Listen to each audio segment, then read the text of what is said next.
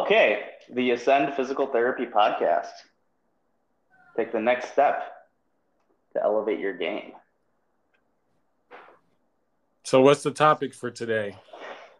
Well, John, it's baseball season. Minor league baseball season started today.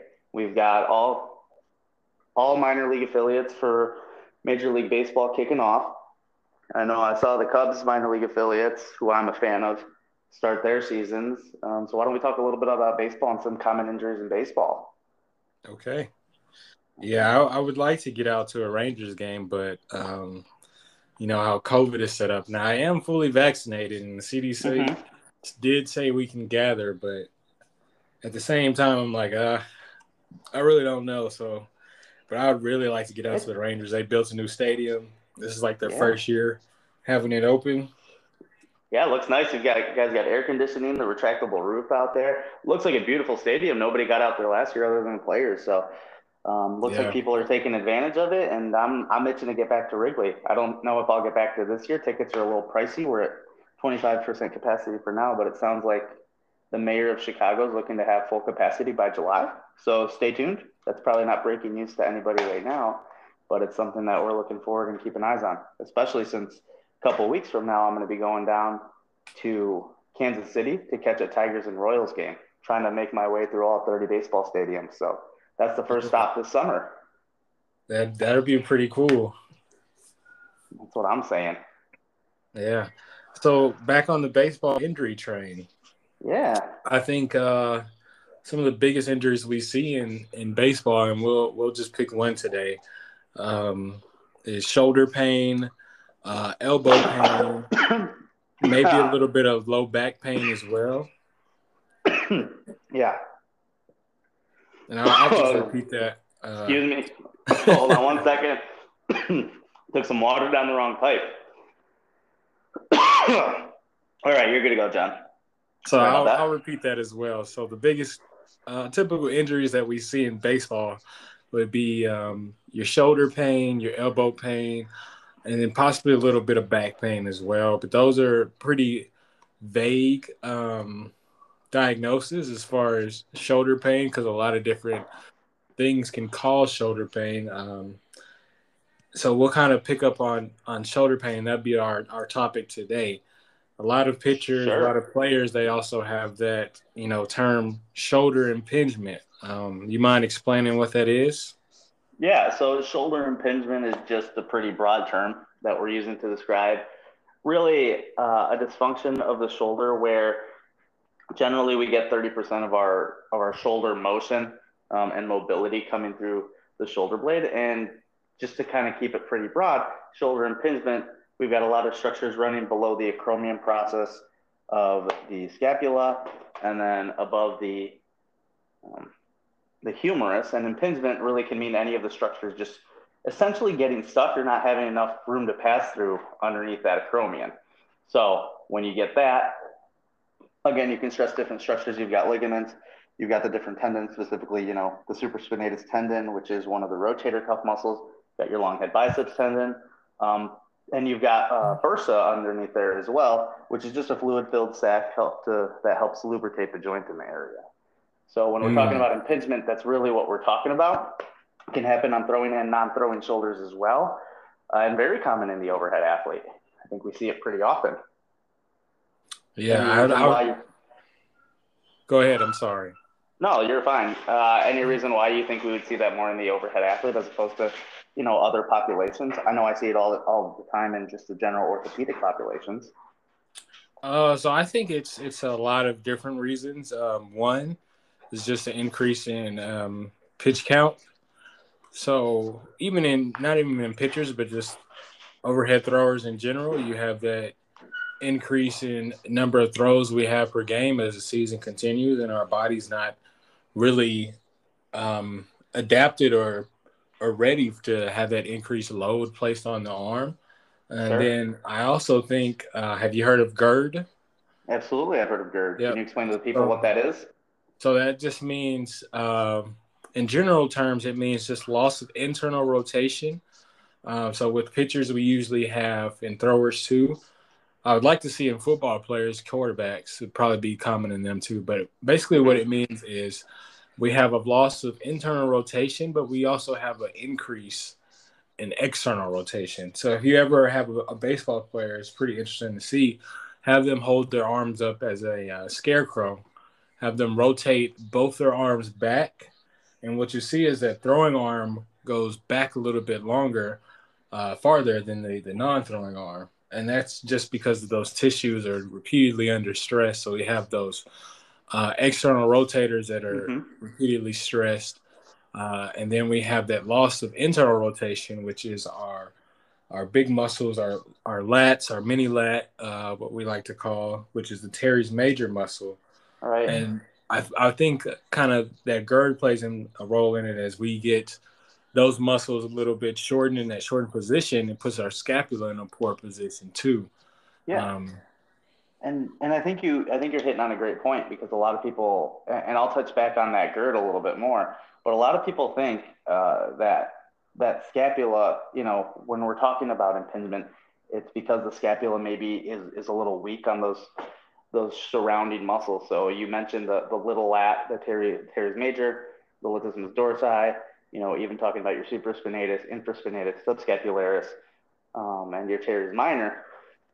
You want to look at the whole shoulder complex and even include kind of that serratus anterior. So everything that attaches there, maybe we don't necessarily have a weakness because a lot of pitchers are working on strengthening through there, but maybe we don't have that motor control. Because if you think about it, and again, I'll just touch briefly on it, but if you're thinking of impingement, if you're throwing and your arm is coming up into abduction or into flexion, even just to kind of get you into that external rotation, that throwing position, what the humeral head, the head of your humerus has to do, it has to translate inferiorly to give you that rotation.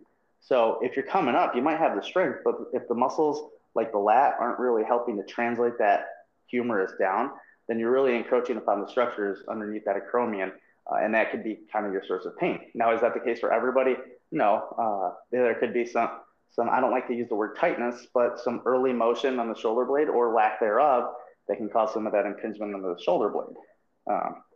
And to touch back on your point on GERD, I was reading an article, I believe it was from Mike Reinold a few years ago, that talks about that loss of internal rotation and gain of external rotation, and relates it to the frequency of I believe it was a UCL tear, so the ulnar collateral ligament in the elbow. And what they found is it isn't necessarily a loss of that internal rotation and gain of external rotation in the throwing arm compared to the non-throwing arm. It's the total arc of range of motion.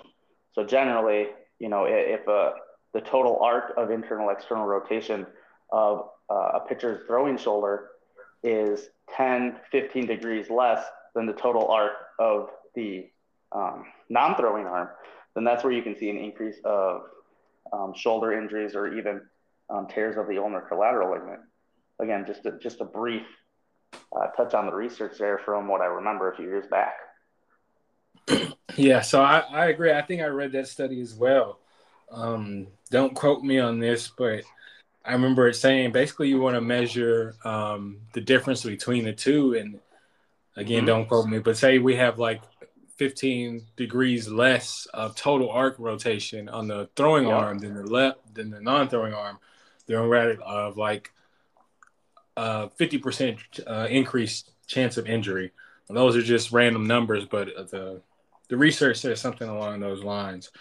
Since we touched on kind of the causes of shoulder impingement or shoulder pain with the athletes, what are some of the rehab ideas that you would kind of throw at people?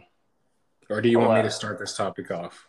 No, I can kind of get us started, and if you see anything, just let me know. But when I have a overhead throwing athlete in, usually it's because they're having some sort of pain. So we don't really get, as physical therapists, get into the preventative of it. At least I don't, just in my setting where I'm at. But when they start to get some of the pain, most of these athletes are pretty young. They're strong in the sense of that they can get through their day-to-day without any sort of functional weakness. But when you get into some of their mechanics, you want to take a biomechanical assessment. Okay, how are they throwing? You mentioned checking their full rotational arc, but you also want to see Okay, how is this shoulder blade gliding? Is it symmetrical from side to side? Is there maybe an early upward rotation of that scapula? Maybe the serratus is engaging a little early. Maybe the rhomboids aren't stabilizing as much. So those are the things you want to look at. And if there is something lacking there in the control, well, you kind of slow it down, bring it into basics. Okay. So if, let's say, the serratus is strong, but you're not really getting that upward rotation, well, something as easy as maybe doing some push-up pluses against the wall just to start engaging and kind of slowing down that serratus and how it's engaging. You really want to focus on that motor control. So the emphasis would be kind of on the eccentric control of it, so that you're lowering nice and steady, so that when you start getting into it and starting to get into those throwing motions, then you have some more of that control. The pitcher becomes a little more aware. Now, you don't want them to micromanage and overthink their pitching motion either, because then their mechanics are going to get a little off. That's a story for another day, but you want to have that control through those muscles so that you get that motion coming through, relatively easily without having to think about it. That's the biggest thing that I see with a lot of these younger athletes, is they're lacking the control, not so much the strength. Yeah, I like that. So speaking from my perspective as a past pitcher that played at a higher level, and then mixing in the physical therapy world, I think a lot of it plays into the training that athletes are getting, and just not a lot of qualified coaches, and that's not a knock against them. It's just how the system is set up. Right. Unless you go to like a bigger school, like maybe if you're going to D1, Vanderbilt, you're going to have that best instruction as far as weight programs and arm development programs. But I think a lot of the issue is with the youth is just poor energy transfer. So they have, we try to rotate on those hips, or we don't have the range of motion in the hips. We don't have the range of motion in the thoracic spine to rotate, because we're rotational athletes and baseball players. So if we don't have that correct range of motion, or we're not able to correctly sequence everything that's supposed to go together, then that stress is going to end up somewhere, and that's usually the shoulder or the elbow. Absolutely, John. I couldn't agree more. And when you're talking about these younger athletes, especially the ones who, you start seeing them in the summer bat leagues, the winter ball, they're playing year round. We can talk about specialization into one sport later on a different podcast. But you start talking about some of these pitchers, some of these really, young studs that are really getting the attention. Well, they're essentially freaks of nature, right? A lot of them have increased mobility. They're all, I'll say the term loosey-goosey, where their joints are super mobile. They can get that range of motion, but that's where that motor control comes in, right? Because you don't want to be into, 100 degrees of external rotation every single time, because you're just going to put stress on that ulnar collateral ligament or other parts of the shoulder. You want to be able to control it and slow it down, controlled eccentrically, so that you're not causing as much tissue damage on a day-to-day basis, so that you can have that longevity and continue to play at a high level. I agree. If I had to give 3 types of exercises for shoulder injuries, I would say first, depending on the stage, some range of motion type stuff, eccentric strengthening. And then this last one may throw you off a little bit, but I'm going to say single leg work. So whatever that drive leg is, can we balance on that leg for long periods of time? Can we create that stability? Do we have the strength in multiple planes? So that frontal plane, that sagittal plane, that transverse plane, whether it be lunges, different closed chain stuff as far as barrel crawling. Can we control that leg motion in those different? Yeah, throw in some deadlifts in there. Get good control of that lower posterior kinetic chain. Like you said, that energy transfer seems to be the biggest thing with some of these younger athletes. So if you can rely on your big, strong, fast twitch fibers coming from your lower extremity, as opposed to your smaller, more stabilizing type muscles, from the lower extremity instead of the more stabilizing muscles in the shoulder region, then you're going to get more power. You're going to be a little bit healthier. Again, not 100% in preventing injury, but at least you're setting yourself up for success, because we know injuries still happen. Yeah, that is so true. You really can't. I mean, there's no way you can say you're 100% going to prevent something, but you can take steps to minimize your risk. Absolutely. Set yourself up for success so that later on you're more focused on your performance as opposed to trying to rehab an injury or prevent an injury from coming back up again. You want to get ahead of the curve because baseball's a long game. If you're out there, you're pitching for 100 pitches a game, or you need to be efficient in the 20 pitches you can. And if you have that motor control from the get-go, then you're really setting yourself and your team up for success, not just in the short term but long term as well. Yep, I like that. Any final points before we wrap up? I don't think I've got anything this week. I think we had a good talk on kind of just generally what impingement is, what we can see in some younger athletes. So next week we can take it a little more depending on what we see. I know I saw Jacob deGrom, the what was he, reigning Cy Young Award winner from 2 years ago. Oh yeah, he's dirty. Looks like he went down with a lat injury and he got scratched for some lat tightness and soreness today. So again, could it have been because of his mechanics? Who's to say? That's why he's got a great pitching coach, athletic trainer, physical therapy team there. But again, it just goes to show how important the shoulder complex is in working some of that stability going forward. Because even ace pitchers who throw 100 miles an hour need to have some of that motor control. Yep. So true.